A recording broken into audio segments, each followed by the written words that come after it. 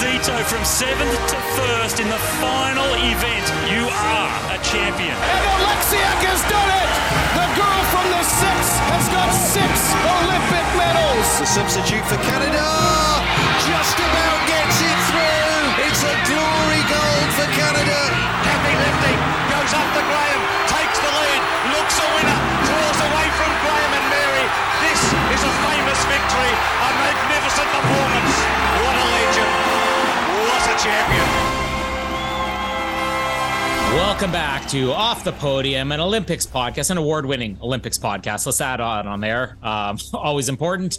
And we interrupt this regularly scheduled Women's World Cup coverage to bring you an interview with one of the all-time great Olympians from either of our country or both of our countries or any country. But we are lucky to be able to talk to the first ever Aussie/Canadian.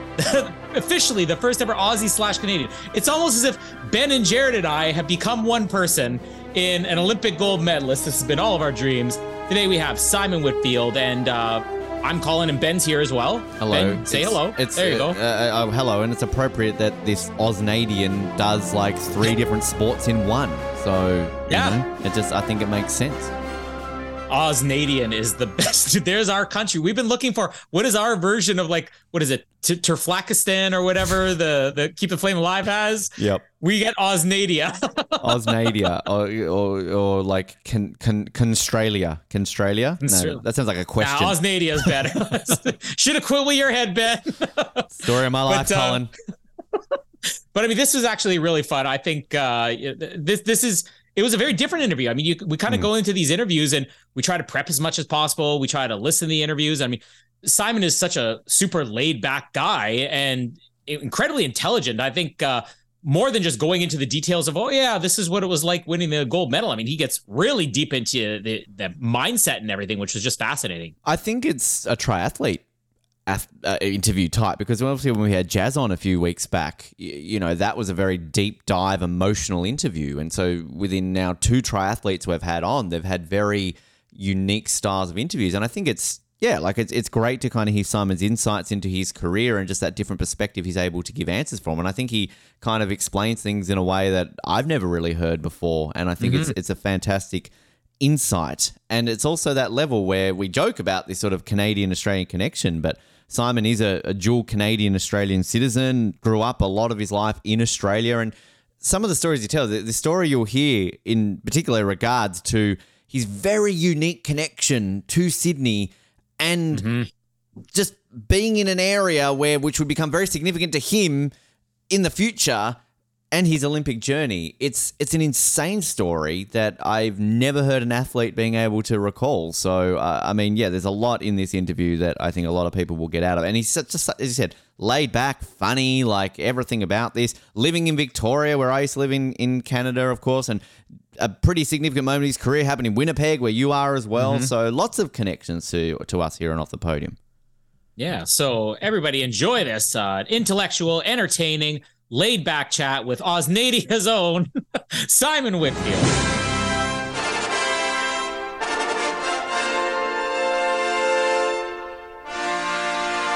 Well, one sport might be enough for the majority of our guests, but for our best guests, we want to talk to people who have mastered multiple sports, maybe triple the amount of sports, and somehow managed to become inaugural champions in that. Today, we're talking to another triathlete, one of our favorite sports from the Olympics, and our guest today has had countless World Cup wins, Pan Am Games wins, gold medals from the Commonwealth Games, Canadian Sports Hall of Fame inductee, 2 Olympic medals, including the title as the first ever male gold medalist in the sport. And 23 years later, he's adding another first to his resume as the first ever Canadian/Australian that we've ever had on Off the Podium, which couldn't make us happier. We've been waiting 7-8 years now to get a Canadian and an Australian, so Ben and I can stop representing 2 sides. Somebody who's checking all the boxes here. We're so happy to welcome the one and only Simon Whitfield. Simon, thanks so much for coming on today. Oh, thanks for having me, and thanks for giving me the plug on the old Aussie side and for things that happened many moons ago in a galaxy far away.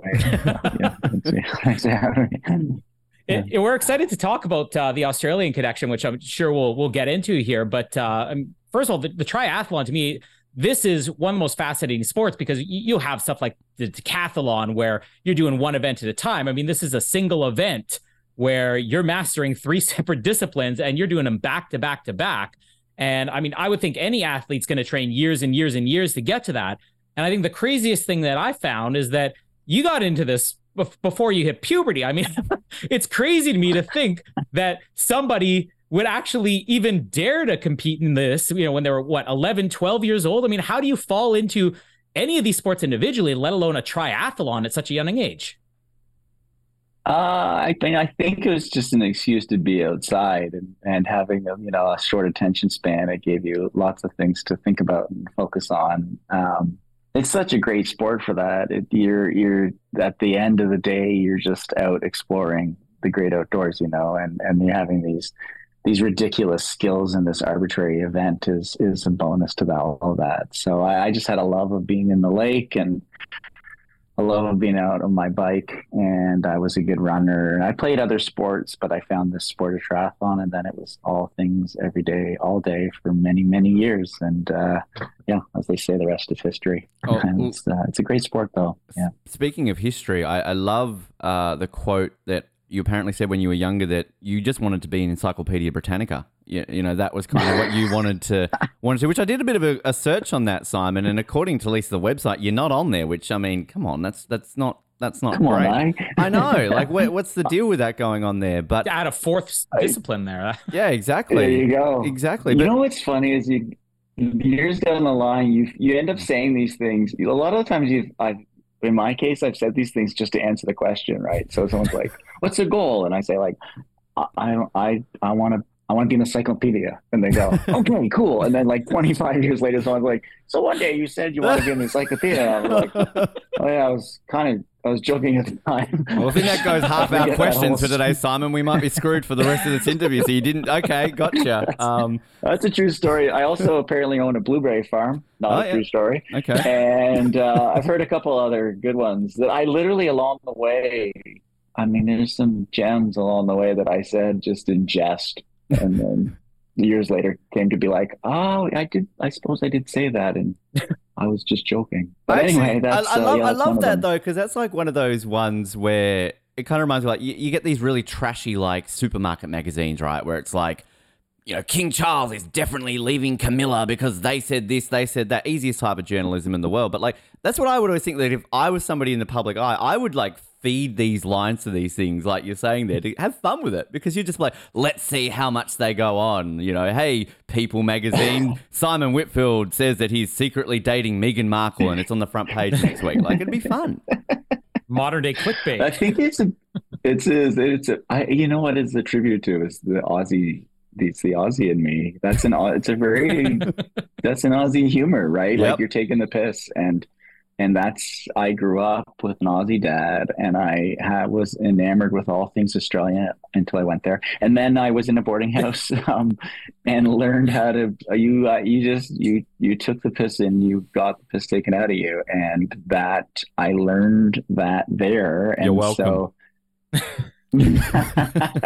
on your mate. It's such a great mix of cultures, because it's kind of like this joking, laid back, taking the piss mixed with a very nice, apologetic, friendly type of Canada and Australia are the perfect blend of cultures, if you ask me. Yeah, thank you. That works. You're right, because you can like blame it on either side. You can like and then apologize for it later. I'm so sorry. Totally. I'm like, "Oh, mate, I'm sorry. It was my Aussie side came out," and they're like, "Did you just say what you really think?" And now you're backing out of it by saying, "Just kidding, I'm Canadian." And yes, I am. That's exactly what happened. So yeah, there's a bit of that going on. Interested to hear about the move to Australia, but I mean, before you even move there, I mean, I don't think many people outside of Canada understand the significance of your hometown. And I'm hoping this isn't like the blueberry farm. I mean, Kingston, Ontario. I mean, music alone. I mean, this is the home of the Tragically Hip, Bryan Adams, and you add to that sports, and then you add to that like. This Don isn't a Cherry. Meatloaf. I'm sorry to interrupt you, Colin. This isn't like when I called out somebody from living in the town of Meatloaf and they had no fucking clue about that. Like, careful with your research. I've seen how this has gone before.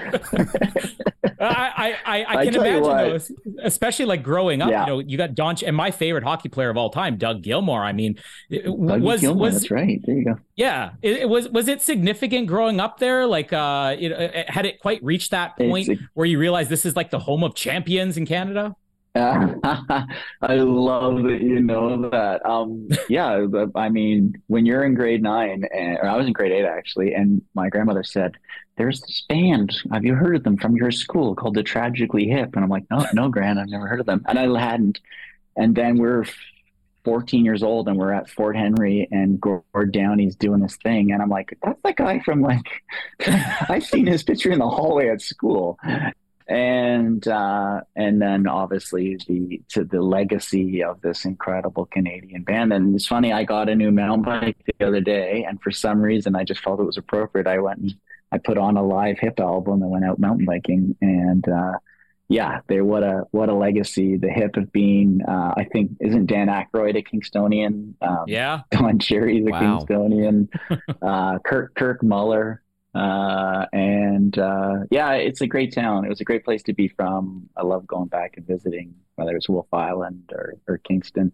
Victoria's got a lot of Kingston in it. You know, there's something to be said for just that there's just something historical here that has a bit of a flavor of Kingston. So yeah, great hometown, great place to be from, great place to visit. Off the podium host Ben Waterworth once upon a time was from Victoria. So there you go. Exactly.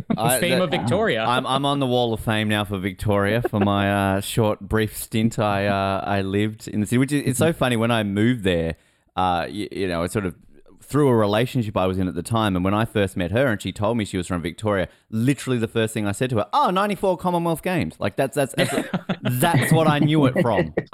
You know, so. The snowstorm in 97. Yeah.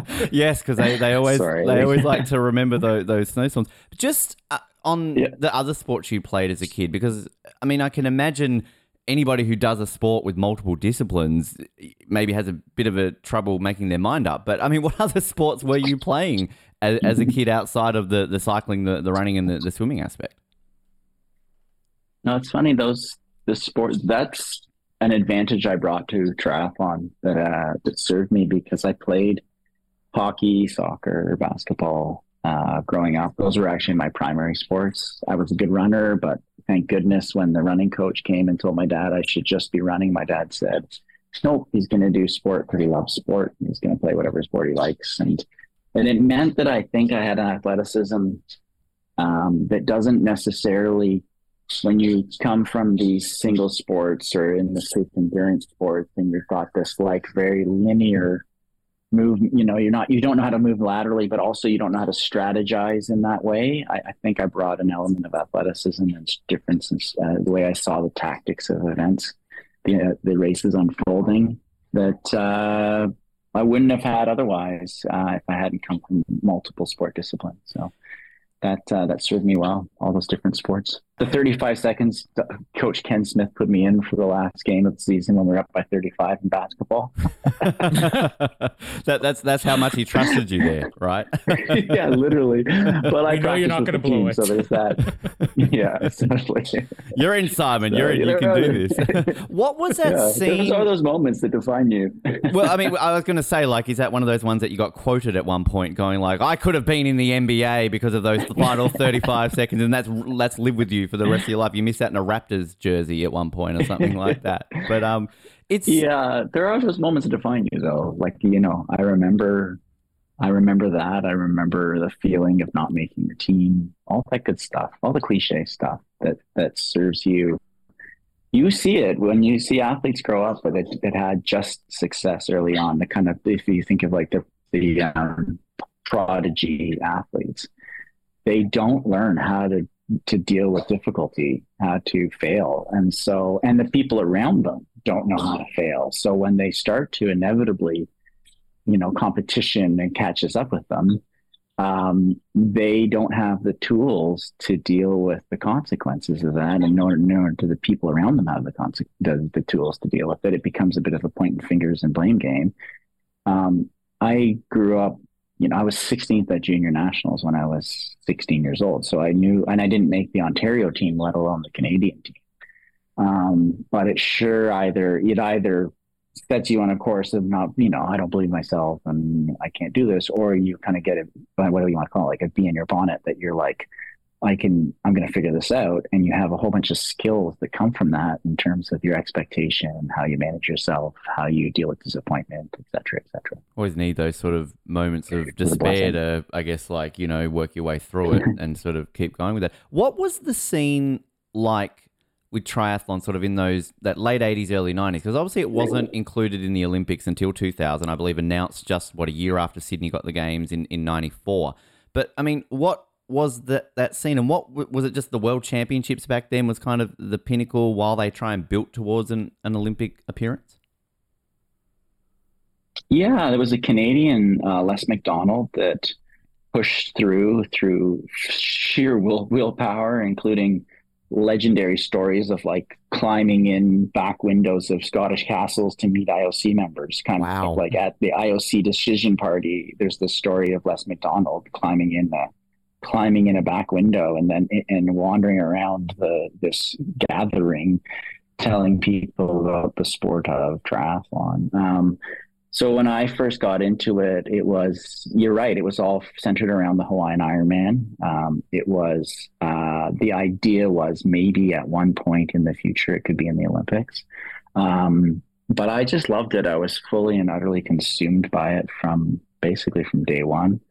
And, get obsessed, stay obsessed is the key to anything that you want to be kind of immersed in mastery of. And so I was completely and utterly obsessed with it. I knew I think I can hold my own with anybody on the history of our sport. And so back then I was studying every aspect of it, fully just loving it. And then in 94, I'm in Sydney going to boarding school, and we go down to Circular Quay, and Juan Antonio Samaranch announces on the big screen, the Olympics will be in Sydney. The winner is City, as he famously said. The winner is City. That's right.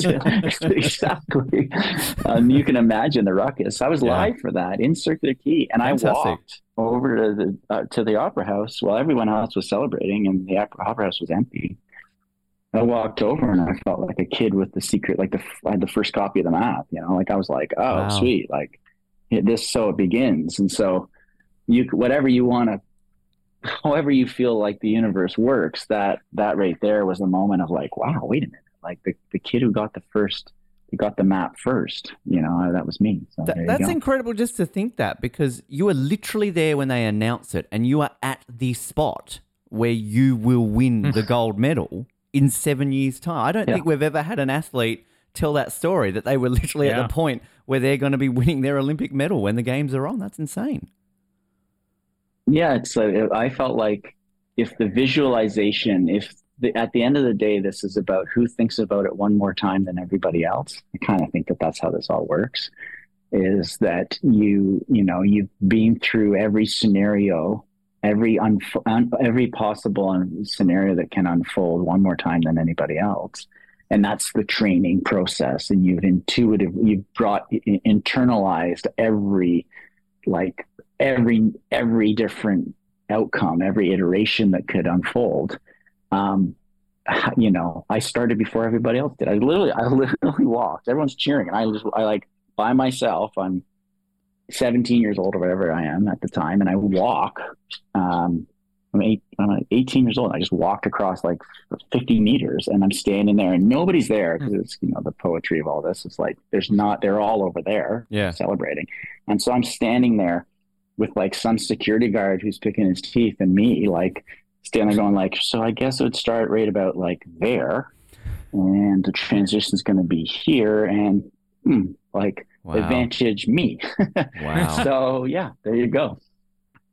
That's it. How is the build up towards something like that? Like what I always find interesting with athletes is the opportunity to participate in like multi-sport games prior to this. And really your first big podium in a multi-sport game, my hometown in Winnipeg here, for the Pan Am Games. Did you, well, I guess the second question to that is Ben and I were just wondering, where in Winnipeg are they going to have the swimming, which I figured was Gimli or something like that, like an hour north of the city. Birds Hill Park. You know what's funny? I was there just last year and I was swimming, and then I decided to go for a run, so I was 2/3 of the way to you. But did you look at something like the Pan Am Games? Like, I want to make sure that I'm not just winning on a World Cup, but I want to be able to participate in multi-sport games. And what type of boost does that give to you? Does it give you an extra bit of confidence? Is there something that comes along with doing an event like that to prepare you for the Olympics? Yeah, it's where the essence of it is when you walk into the cafeteria. you literally, this moment when you're at an event like that and you walk into a cafeteria and you see athletes from all these different sports, and because you're used to walking into the lunchroom at the hotel with your contingent, your cohort, your sport, but now you're walking in and there's the whatever, like in that case, there's the American runner, there's the Brazilian, there's the et cetera, and you're in the cafeteria and you're going like, huh. And you either are totally and utterly overwhelmed by that experience, and or you take it all in and adjust, and then you're kind of like, you're more comfortable in that. So then fast forward, whatever that is, a year and a half later, you arrive at the Olympic Games and you've been in the cafeteria before. You've kind of experienced the things that are different than just when people try and say, oh, it's just like any other World Cup. Like, no, it's not. Like the day before Olympics, I'm jogging on the track with the Kenyans. I'm literally doing my warm up the day before Sydney. I'm jogging around the track going like, holy smokes. Like there's Hisham El Garouche and there's like, whoever, like these iconic athletes, or watching Kobe Bryant walk into the cafeteria. That does not happen at your World Cup. So those moments, to have that in Winnipeg, and I remember, I say the cafeteria quite because I remember walking in and going, and that being the like, huh, look at that. Like, look at all these athletes. Look at that basketball player. Look at the gymnast. Look at the so-and-so. And so that really made a big impact. Just so that Ben and I could be in equal ground here, while he's recreating your Sydney Opera House steps, can you tell me what cafeteria that was so I can go there tomorrow and have breakfast? I think it's at the university. It would have been. Okay. I seem to recall. It's up at the university. Basically walking distance from me. That's awesome. Wow. Yeah. See, there you go. Exactly. What did you eat? A funny moment. Bangers and mash. What were the odds? Wow. Yeah, something like that. That works a treat. Which it's when you get to the Olympics, and we always like to hear sort of our athletes' sort of experiences outside of their competing and, village life, all that kind of stuff, which you're alluded to there. But obviously triathlon, new sport, alongside taekwondo in Sydney. Given it's literally your first Olympics, but your sport's first Olympics, is there an added sense of new kid on the block mentality? Because, you're not coming into this from other past Olympians in your sport. You're all new to this Olympic experience in 2000. That's an interesting question. I don't know. I don't think so. I think it's the story I tell myself, because I'm quite careful about it. All these memories are subject to the kaleidoscope of memory, right? Like, we've slowly adjusted these memories over time. So I'm quite cognizant of that. But I don't remember being overwhelmed by that or thinking of that anything to do with legacy. If I recall correctly, I was just really loved and enjoyed the whole process and I was really, because I saw the world champion, the 5-time world champion, Simon Whitfield, went into that race as the overwhelming favorite, and he looked miserable.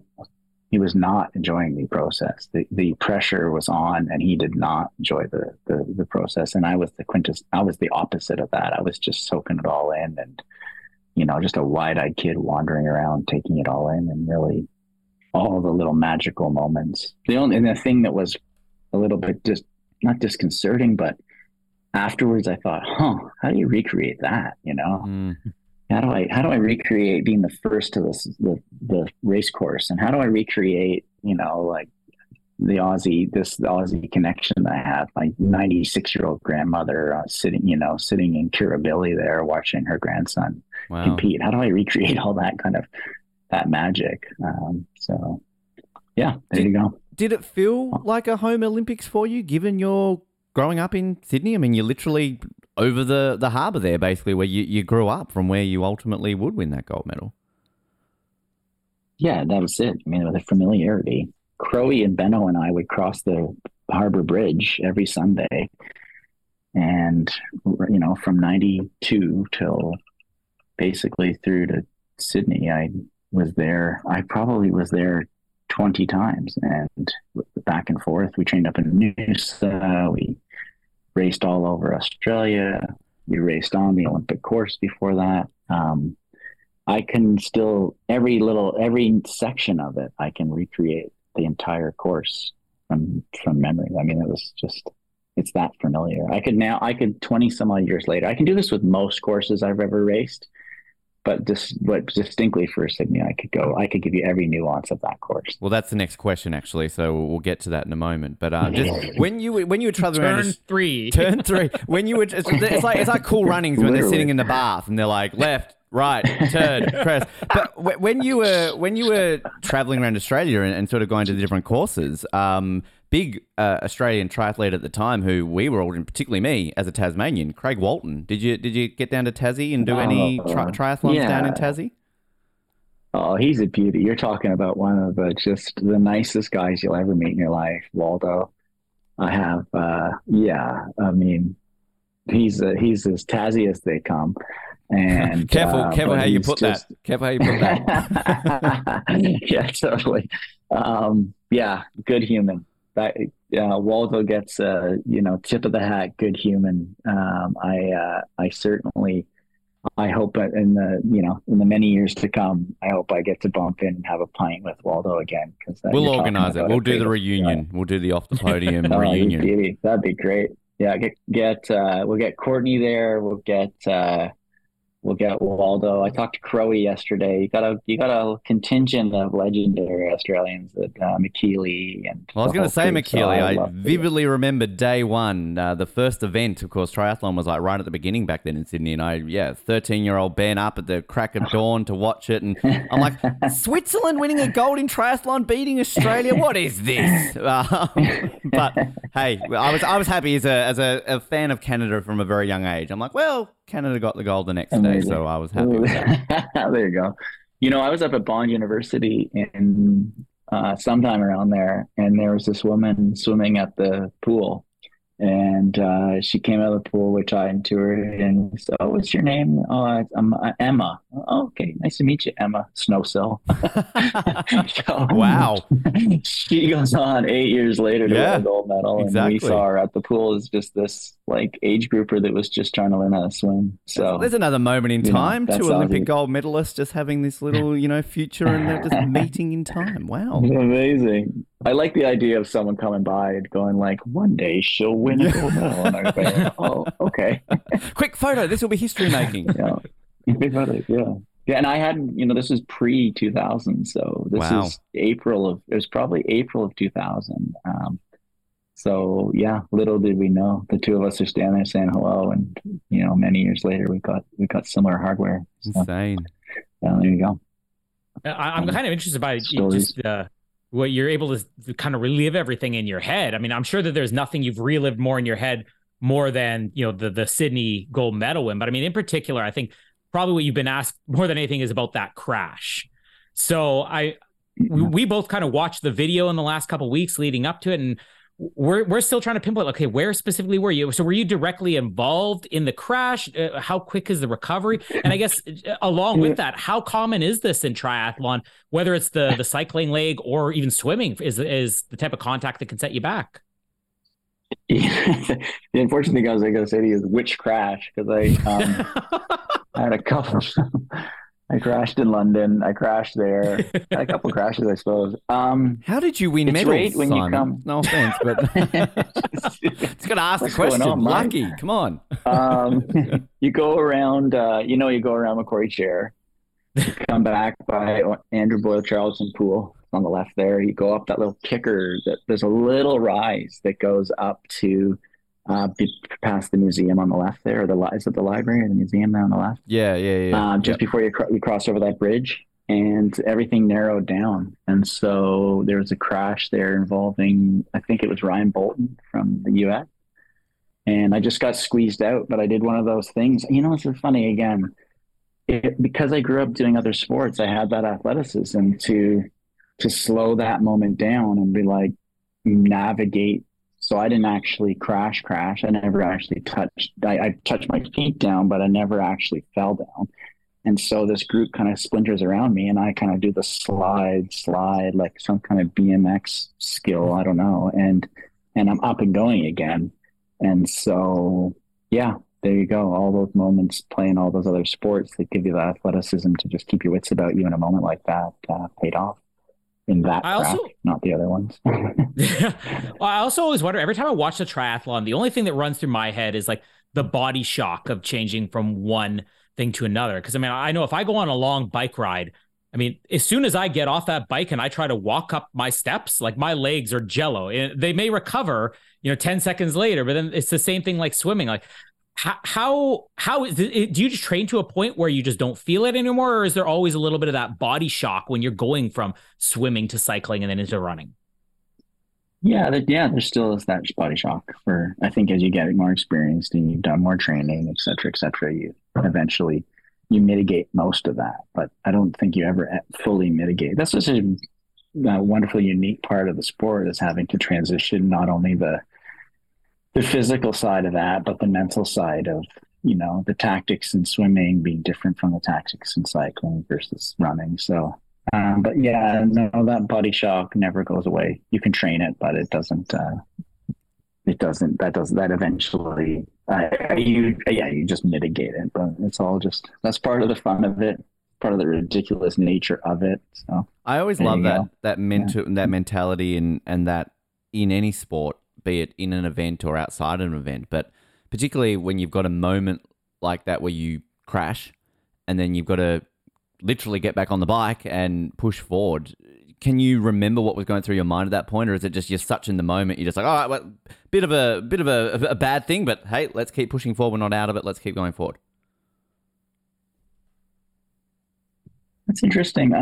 I'm certain that so many of these memories are recreations from stories that got told, as in, I don't think that we actually remember those moments in the way in which they happened from a memory of experiencing them. Rather, we remember them from telling the story later, if that makes sense. Yeah. And the science supports that. The flow state is a state of an intuitive state where you're no longer thinking about thinking, and you're not actually you're not committing to memory anything because you're in the moment performing. So all of these moments, I think, are just recreations of assumptions of thoughts of what might have happened. And you just frame them in a way that people are like, oh, you remember? And you go, I guess so. Mostly, kind of, sort of. So I guess it just depends on how hard you get hit in the head as well sometimes in those moments, right? Right. You're touching on something that's evolved, and the concussion protocol stuff now wasn't available in my day. I had a couple crashes that I start to wonder later. I'm like, oh, it certainly must have hit my head in that circumstance. So it is fascinating how quickly that's come, right? Because you think like the year 2000, like that was only 5 years ago, right? That wasn't 23 years ago. But like you do have that mindset of back then it was advanced, but now 23 years later, you can kind of look back at it and go, well, shit, no, it wasn't at all, was it? No, it was Bush League. And we'll look back, I suppose, now, 23 years from now, and go, this is Bush League too. It is narrowing. The areas in which you can find greater improvement is narrowing, but the Norwegians have come to our sport and shown there was a whole way of doing things and, ethos that was not being applied, and they have applied it. So can I just, it's interesting you bring that up, because we talked a lot during Tokyo about Norway. Now, this is no disrespect to our good friends in Norway, but they're winter athletes. What's going on with them dominating summer all of a sudden, Simon? I'm a bit scared about Norway. It's infuriating. They're taking over a little too quickly, and I don't know how this came about. I mean, good for them, but I didn't know Norwegians could compete in triathlon, in athletics. Like, I'm like, whoa, okay, do we need to worry that they're the new USA and they're just going to keep winning everything in 10 years? I mean, I think when you grow up outside, if refining and perfecting your aerobic engine, it just doesn't matter that you happen to be cross country skiing, but it turns out it converts to running. And then there's an attitude. If you spend a bit of time with Gustav and Christian and Olaf, you quickly understand that there's just a shift that you're like, oh, that's a Scandinavian thing. Yeah. And as someone who has Swedish heritage myself, I'm kind of proud of that Scandinavian side. So they're a different breed. It's great. It's great to watch. And then they're doing it through intellect. It's not brute force. It's not a function of there's an intellect that's they're engaged, that they have engaged there in terms of understanding the true science behind performance. That's really fun to see, be part of, observe, whatever it is. A couple of years ago when the Tokyo Games were canceled, CBC, they decided to re-air like the greatest Canadian moments of all time. And I think it might have even been the first week you were on it. It was that win in Sydney. So that got played all over again. And that was my first time watching it since probably 2000.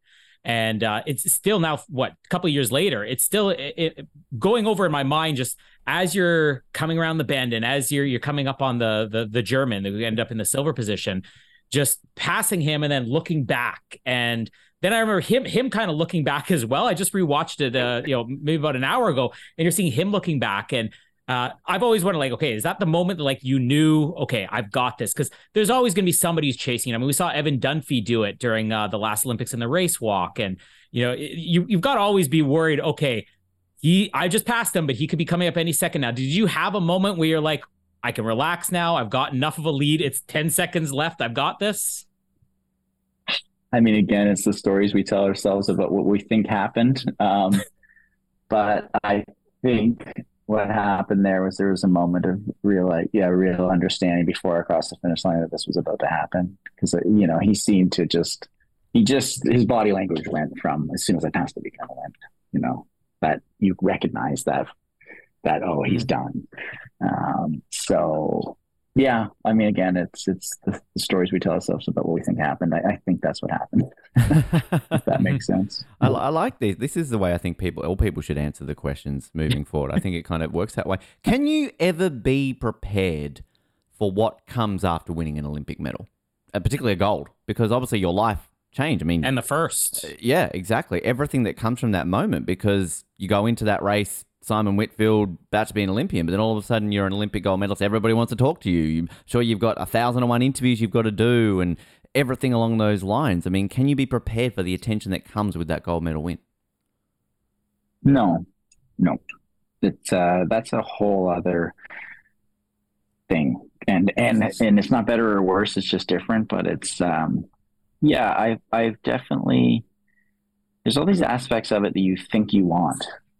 You think, oh, this is going to be great. And you're sitting there are aspects of it, all of a sudden there I am having dinner with Sir Edmund Hillary a year later. And I had dinner with the Queen, lunch with the Queen of England. And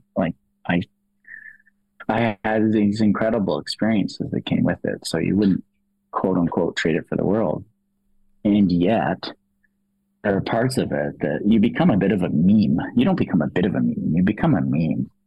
People, and you can never live up to this expectation. When you pedestaled, the way I think it was, like, on the other side of adulation is isolation. There's the people you used to hang out with. They're still doing the things that you used to do, and you can't attend those things because you're no longer you're busy. You've got other things you're trying to do, other places that you're welcome to be, and it becomes, it's very disorientating, and there's no manual for it. There's not really precedent for it. And I think you also become, if things become very transactional, so you instead of having relations with people, as in relationships, you have transactions with people because everybody wants something from you. And then everything is an opportunity to be taken advantage of. And so that pattern starts to unfold, but then it kind of narrows.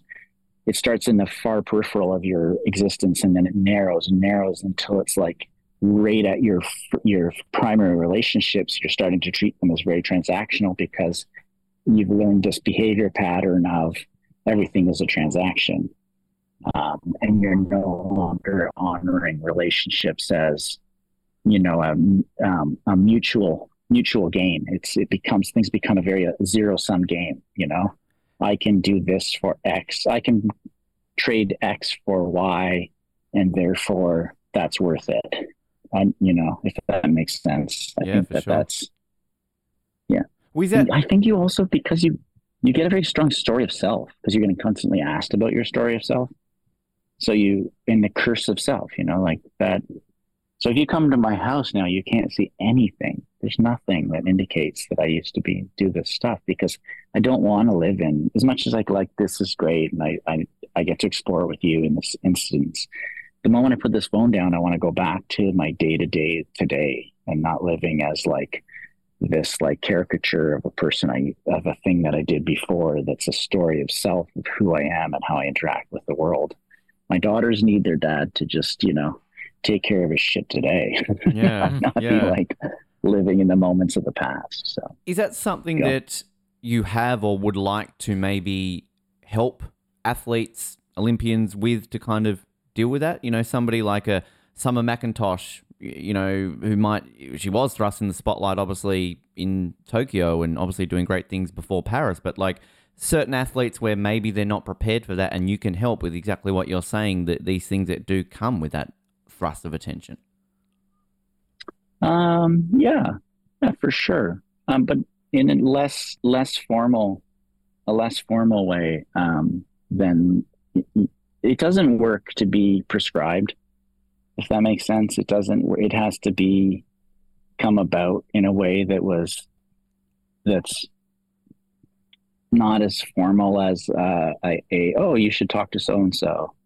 Just doesn't work that way. We all, as part of the attributes of athletes and people that are immersed in something that they're so engaged in, that they mastery, they do it their own way. And to try and prescribe or step in and say, oh, well, you're going to need to do this and that, that's just not in their wheelhouse. It's not how they operate. So it has to come about in a much more, I'm trying to avoid using the word organic, but it has to come about in a more organic way than being prescribed like that. So yeah, I've had moments where I've done that, and it's I find as much benefit for me as I do for anybody else, for the other person, which is again just part of the journey. I think all that made sense.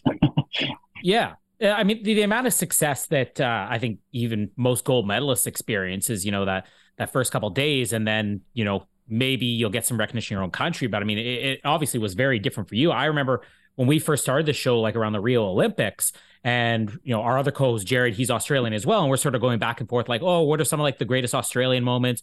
I'm going to great Canadian moments, and I'm thinking okay, what are some of the things that the Australian guys are going to know? I'm Sidney Crosby, David Peltier, Jamie Soleil. And it was either Ben or Jared who are Simon Whitfield. I'm yeah, Ben. I'm yo, you guys know Simon Whitfield. And that's sort of me realizing, wow, this, what you accomplished in Sydney, maybe it was because it was the first time ever. Maybe it was an Australian connection. I mean, I also have a weird obsession with Olympics as well, where I lived and breathed Sydney for 16 days straight. So, but I mean, did the amount of success and recognition you received, not just as a national thing, but even on an international level, did that, I guess, put any type of pressure or expectations on you for future games? How did that change how you approach the sport, and maybe expectations that you had going into Athens or London?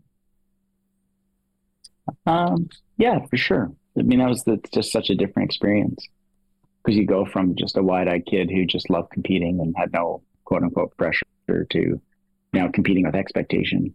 But you wouldn't trade that for the world. I mean, that's the fun stuff, to have the opportunity to take the last shot, to hit the buzzer beater. That's the good stuff. So I am very grateful for 4 different experiences I had were all so unique.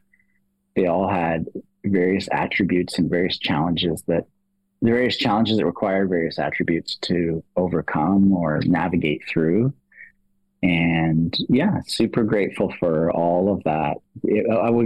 It wouldn't have been fun if it would be fun. It's not, who cares if it's fun? It wouldn't have been as satisfying, and I wouldn't have learned as much if they were all the same experience. Mm-hmm. They were not in any way all the expectations of Athens, and not living up to those expectations. And I don't mean results wise. I mean in terms of fostering relationships and building a cohesive team. We just didn't. We cracked under the pressure, and we splintered as a group.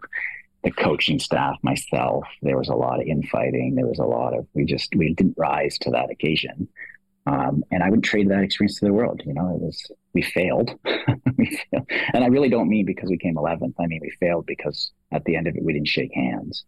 We like walked in opposite directions, but I wouldn't trade that for the world because all of everything that came from, all the learnings that came from that. If that makes sense. Yeah. Well, I was going to say with that, because through that, the whole strategy changes right towards Beijing, and then we get this famous situation with Colin that basically, he helps you to the silver medal. I loved what I read it described as the greatest ever 50th place finish in Olympic history, essentially. Kind of that strategy that comes from that to get that silver medal, which, like, I love reading about this in a sport where, say, somebody who doesn't follow it religiously, it might not be obvious that there is teamwork and strategy involved in a sport like triathlon. So I love kind of reading how that can take place and everything like that. Do you give him the silver medal afterwards? Are you like, here you go, Colin, this is for you. I've got a gold. I don't need a silver.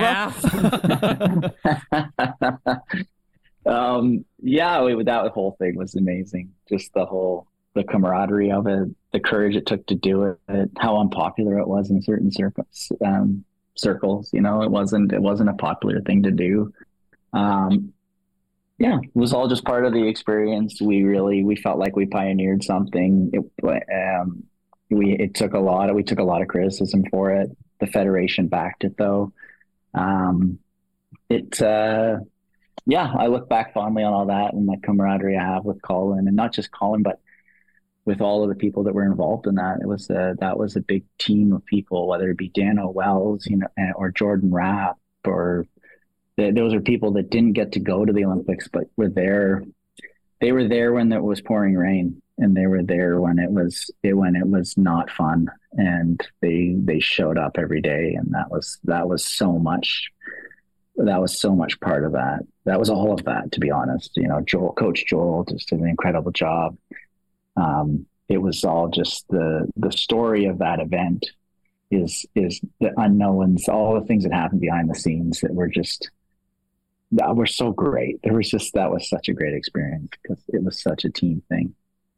I found it so interesting, like, as a viewer of the Olympics, you watch an individual event, you think of it as an individual event, and then often you see how many people are involved in it. Like you take like swimming, the relays, they'll have this person who will go in the heats, and then that person is not even in the finals, and maybe the person in the finals didn't even get there.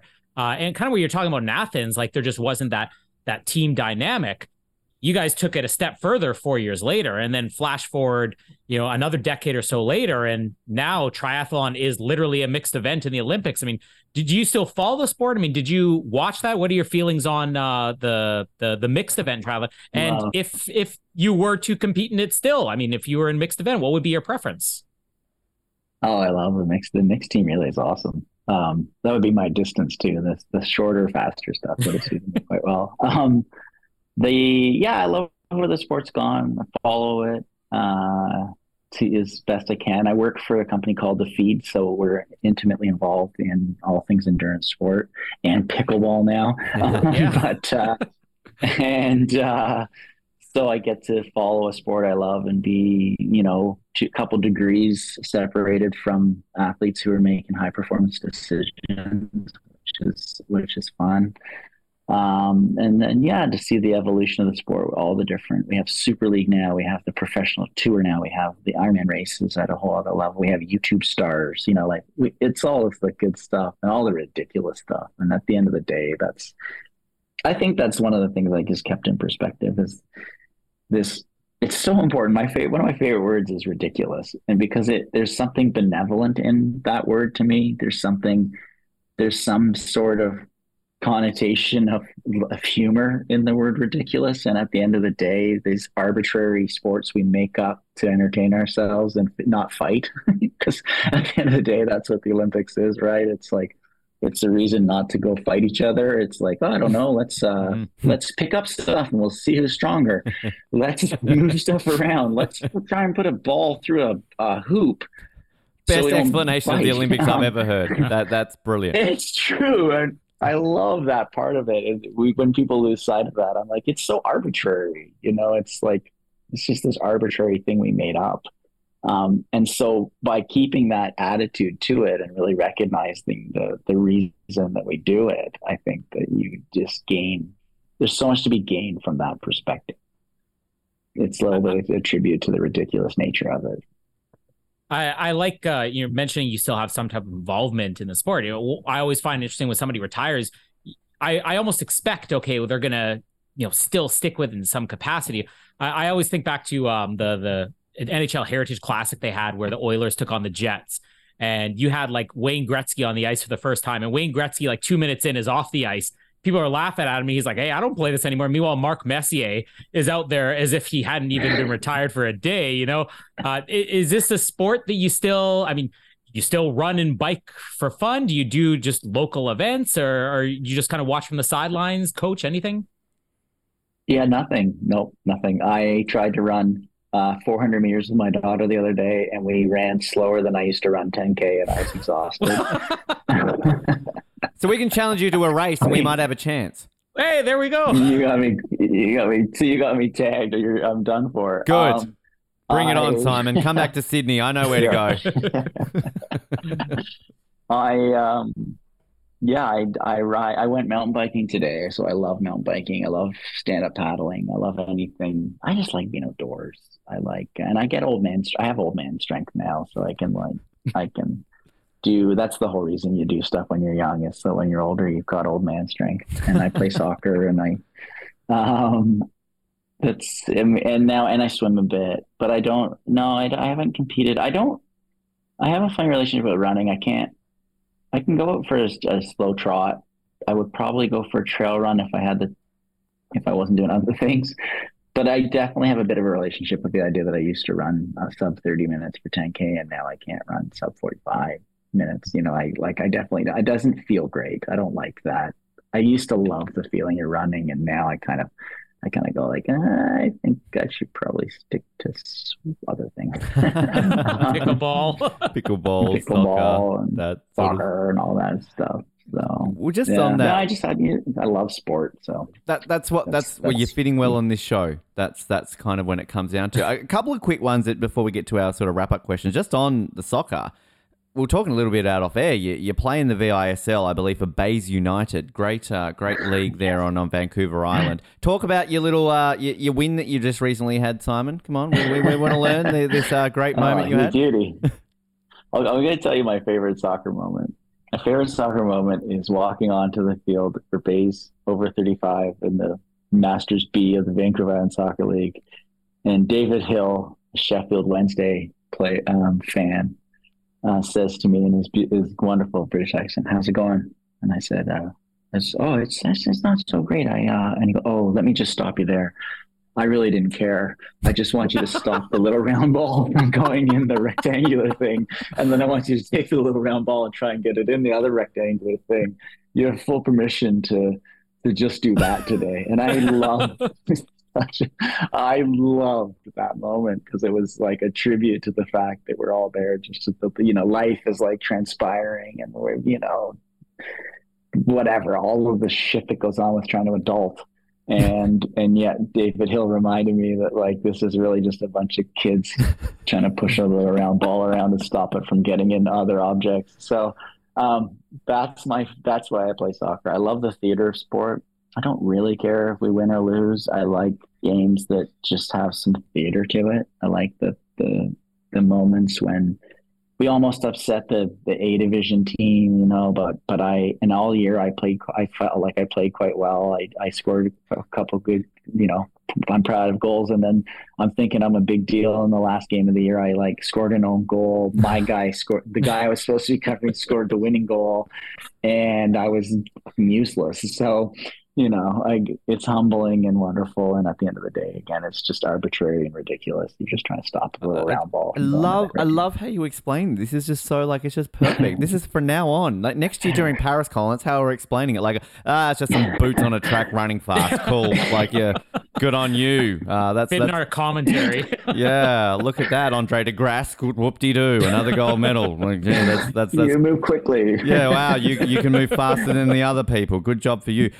Just one other quick thing too. I know sort of you've had a bit to do with Lance Armstrong in the past. Did you ever try and get Lance to get on a bike and also, well, he was on a bike, get on the track and swim and go like, hey mate, you got the easy part, the cycle. Like add the other two legs to it and then see how well you go. I mean, Lance came from a triathlon background. Oh, so right. Did he? Oh yeah, no. Oh yeah. He shows up when he's 15 years old, and the legends, Mark Allen, Dave Scott, and all them are there. And this kid from Texas shows up and lays a whooping to him, and then goes on to do what he did and all of the other stuff that he did. And along the way, I become hilarious friends with him because we had the same agent way back in the day. And I didn't meet him. I barely knew him for almost I would be 15 years. And then I went to Orcas Island and did a swim run event with him. You're in a team together. And so I got to meet him outside of all of that, outside of all the fanfare and all of the other shit, you know, all of the stuff that came with it. And I'll gonna tell you a quick story. It's long-winded, but Bob Roll, I was one of the best speakers perfect. Bob Roll, remember, you know him, the Tour de France. He's the commentator for ESPN, I think. Yep. I was at an event in Collingwood, and it was right when Lance got busted and admitted and all that stuff. So he should, you know, all of the punishment that comes with that, you know, all of the shit that goes with that. And Bob Roll got asked, how can you be friends with him? How can you endorse him? And Bob said, I don't know about you, but my friends, I've got their back. And then I ask what the problem is, you know, like, as in like, if my friends are in a fight, I run in and start throwing punches. And then I ask what we're fighting about. So Bob kind of said that. And he told this incredible story about Lance's 15 years old, showing up in New Mexico, pouring rain, doesn't have a place to stay, sleeps on the deck of Bob Roll's house, and then goes out on the race course. He's this young guy, all the legendary mountain bikers are there, all the Tour de France riders are there, and Lance takes off with them, and then Bob comes up on him 2 hours into the event, and there's Lance with a flat tire, and he thinks, oh, I finally caught that 15-year-old kid. And Lance says, can I use your spare tire? And Bob says, no, I need it. And Lance rips it off his bike and says, it's mine now. And Bob Roll goes, and that's Lance Armstrong. Wow. Like, yeah, right. Like, he grew up with, you know, single. His mom was only child. His mom was a single mom of a Texas kid who had talent in sport, and he behaved a lot like a Texas. What an incredible story. Single mom who did whatever it took. Wow. Yeah, and I really it was like one of those moments where you're like, wow, we don't know where each other come from. And of course, don't cheat in sport. Of course, all that stuff. Don't act as an asshole. Don't be an asshole. Also, I came from Kingston, Ontario. I grew up in the same town as how tragedy hit. I got sent off to boarding school when I was 16 years old. I do not need to sit around and judge Lance Armstrong. I'm glad he got caught. I don't want cheating in sport. Yada, yada, et cetera, et cetera. I also do not need to sit there and say, oh, I wouldn't have done that. I did not walk a day in his shoes. So let him walk in his own shoes and let him suffer his own consequences. So there you go. There's my Lance Armstrong story. Great way of putting that. I love that. That's perfect. I was going to ask another question about something different, but I don't think I can top that. So I'm just going to get Colin to start the wrap up questions because I mean I don't want to take away from that moment right there. You know? Yeah, sweet. There you go. Yeah. Well, our final set of questions here. Now, you would have just missed out on this because this is something that they did on the Olympic.ca website for Rio and Pyeongchang. And basically, it's like a set of questions, some of them sports related, some of them not related. Some of them include drawing pictures, which if you choose to, you're free to send them in. We've had a couple athletes send us pictures afterwards. Never a summer athlete, Simon. Only Never winter summer, athletes. only winter. So you got to prove the summer's better than the winter here. But we definitely. We're going to go through these and basically just give us quick fire answer. We'll start it off with what is the best candy in the world? Best candy in the world. Oh, the sour gummies. Ooh. Oh, okay. I love and then later sour. your tongue is all up and you're like, regret it so much. But in the meantime, it's so good. Try drinking anything acidic after that, and it's horrible. The worst. Yeah, stomach ache, the whole thing. The whole thing. But yeah, by far, it's worth it. As soon as we're done with this conversation, I'm going to go get some. Good. Did you ever have the when you're in Australia the big sour warheads, like the kind of like the the little like those, like they and I probably got made to eat that coated in Vegemite in boarding school. That was, but that's how we eat them, Simon. What are you talking about? That's how they come. You wipe off the spiders and the snakes while you eat it. On your kangaroo. Odd lot. Exactly. The first drawing, by the way, if you want to draw a picture of yourself, that's one. We're doing this with swimmer Santo Condorelli, and his version of himself is, I don't know where the triangle fits in the pelvis there. It's kind of like, Also, I think he's either got discolored biceps or he's wearing water wings in his picture. I think it's water wings. Yeah, that's one way to swim. I do that too. What is your favorite sandwich? My favorite sandwich? It's got to be, I'm a yippie, which is a combination of a yuppie and a hippie. So I got to be avocado toast. Oh, you definitely lived in the northern beaches. That's definitely that's the northern beaches. Oh, it's $37. Yeah. Oh, I'll have a flat white also. Yeah, that's cheap now. I just love you got a name for that too. When I got married, my brother was my best man, and he included in the speech, he called me a guppy, which he said was a cross between a geek and a yuppie. So you're a yippie and I'm a guppy. Yippie. Yeah. Yippie. I'm just Tasmanian. River in Egypt. This one's always fun because I think we've seen the majority of them, but what's your favorite sports movie? My favorite sports movie? Hoosiers, just because I have, the memories back in when you're a little kid.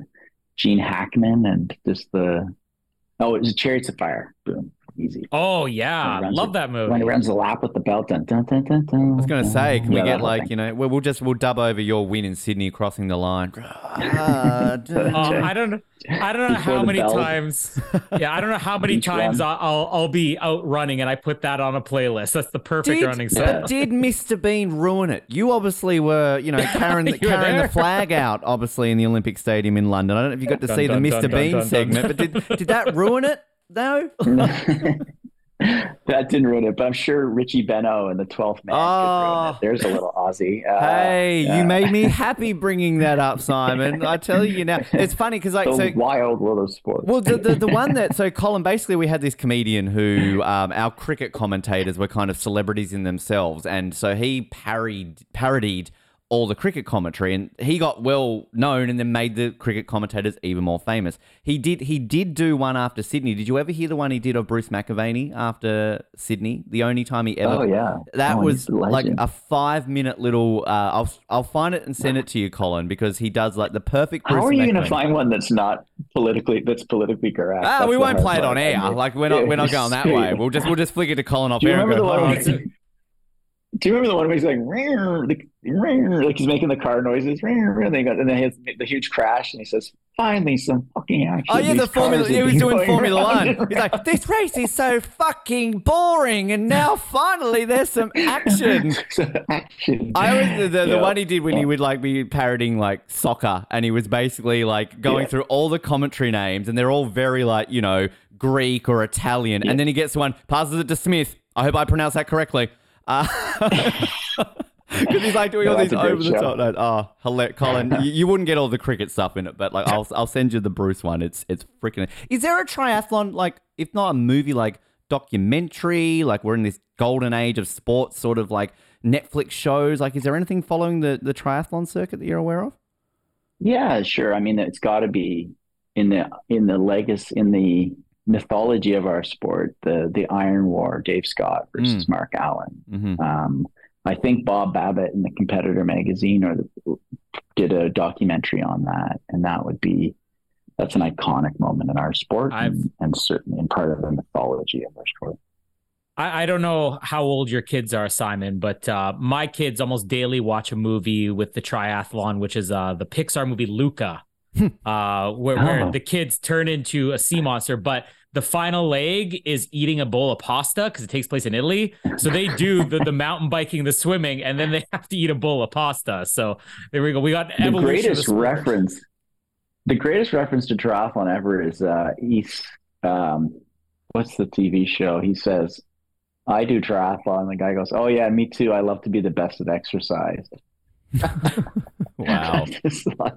just absolutely nails us. So there you go. We always like to try and reference like any other rapid fires? Yeah, no, we've got a couple more here. We'll get to this. If you could have lunch with any, sweet. Well, I mean, you said you had lunch with the Queen, so I don't know how you can top this one. If you could have lunch with any one person, who would it be? If I can have lunch with, sorry, this is so tacky, but it's got to be my folks. They live out in Ottawa. I get to see them like twice a year. So if I'm getting lunch with anyone, it's my sister and my. That's the smartest answer anybody's ever given on the show. Yeah. Yeah.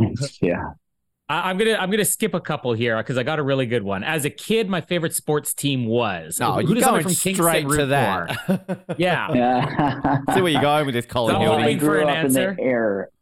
I grew up in the era of Wayne Gretzky and the Edmonton Oilers. So I'm sorry, but I can't fault you. Calgary fan here, so you know. Yeah, good luck. I met Lanny McDonald. That was cool. Oh wow! I've got Lanny with the mustache. Yeah. Wow, I actually have iconic a coworker photos. who, as a move-in when I moved into my house, he got me this framed picture, and it's got autographed Lanny McDonald on there, and I've had it hanging right now, but we just. Why haven't you given it to me? Like, come on, you Maple Leafs fan. That doesn't matter to you. Come on, there. A couple other ones here with the drawing against Simon. You can draw a Canadian animal.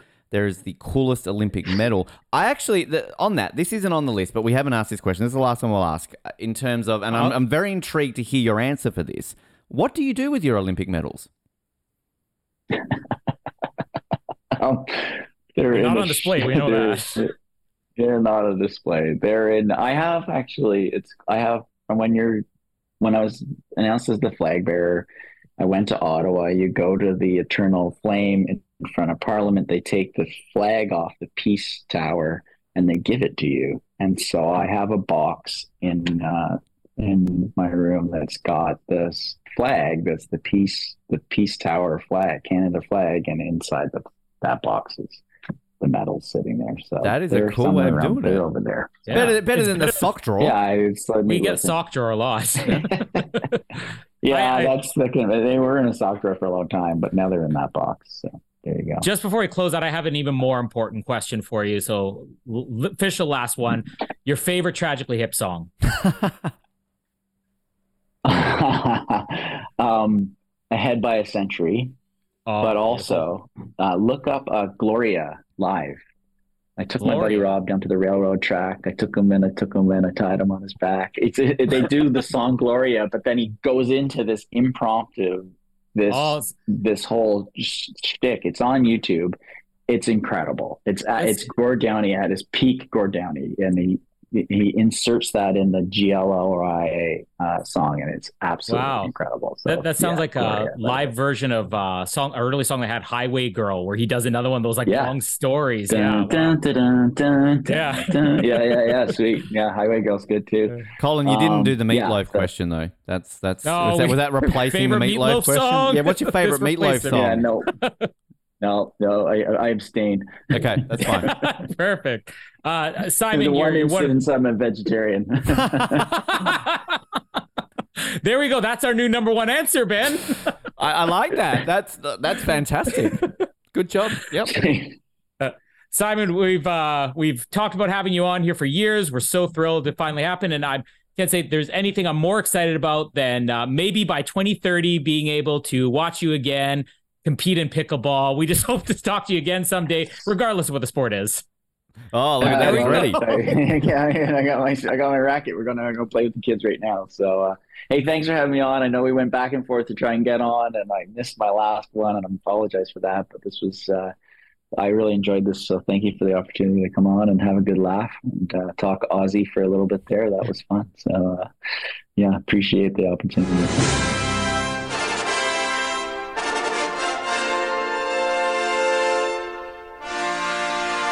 Thanks again to Simon for joining us finally on the show. This really is something I think was almost day one on the podcast. We're talking about who we would want to have on, and Simon Whitfield's name came up. And now here we are years later, an award later, and we finally got Simon Whitfield. One award. It only took one award to get him on the show, but now we finally got Simon Whitfield. We are literally, can I just say, we are the New York Islanders of podcasting. We just live off the fact that once we won something and then we've never gotten over it.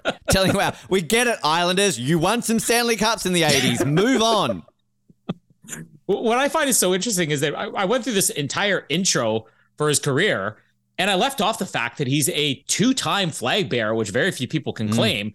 And we barely even touched on the interview. And that's how massive this guy's career was. But yeah, incredibly fascinating chat. And people out there, look up the Tragically Hip songs that he recommended. You'll be pleasantly surprised. And I can't wait to see the video of this triathlete commentary comedian thing. Well, we got a lot of good recommendations from Simon here. To clarify there, so it's not specifically on triathlon. So you've heard us talk a lot about Bruce McAvaney, of course. Basically, this comedian would parody famous Australian sports commentators, and the majority of his career was done on our cricket commentators because, again, they're sort of their own little, entity and fame and all that sort of stuff. So the one that he did for Bruce McAvaney was post-Sydney Olympics. He literally released a CD single called Bruce 2000, and it's just a 5-minute compilation of him parodying commentary from the Sydney Olympics. And his shtick, Billy Birmingham is his real name, 12th Man was sort of his like stage name, was that he would create, which would not be politically correct now, and I'm not going to say them on air, like names for athletes from countries that would parody stereotypes from that country, or kind of the names that sound it, a lot of OVs for like Eastern European and sort of stuff like that. So, and he kind of like the big one at the end is he literally word for word will commentate the famous Bruce McAvaney commentary when Kathy Freeman won the gold, which we have now in our introduction here on the show.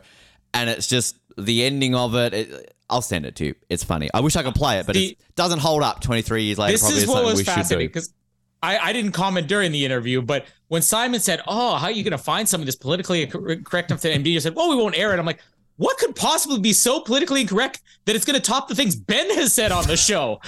Hey, but apparently something exists. I like to suck up to our guests to make sure that they don't know. I think we have mentioned him on the show before because we've talked about Matt Shervington, an Australian sprinter who I worked with at the Olympics last year for Channel 7, and Matt was sort of always, I guess, renowned for his tight-fitting attire that would accentuate a certain part of him that was quite large.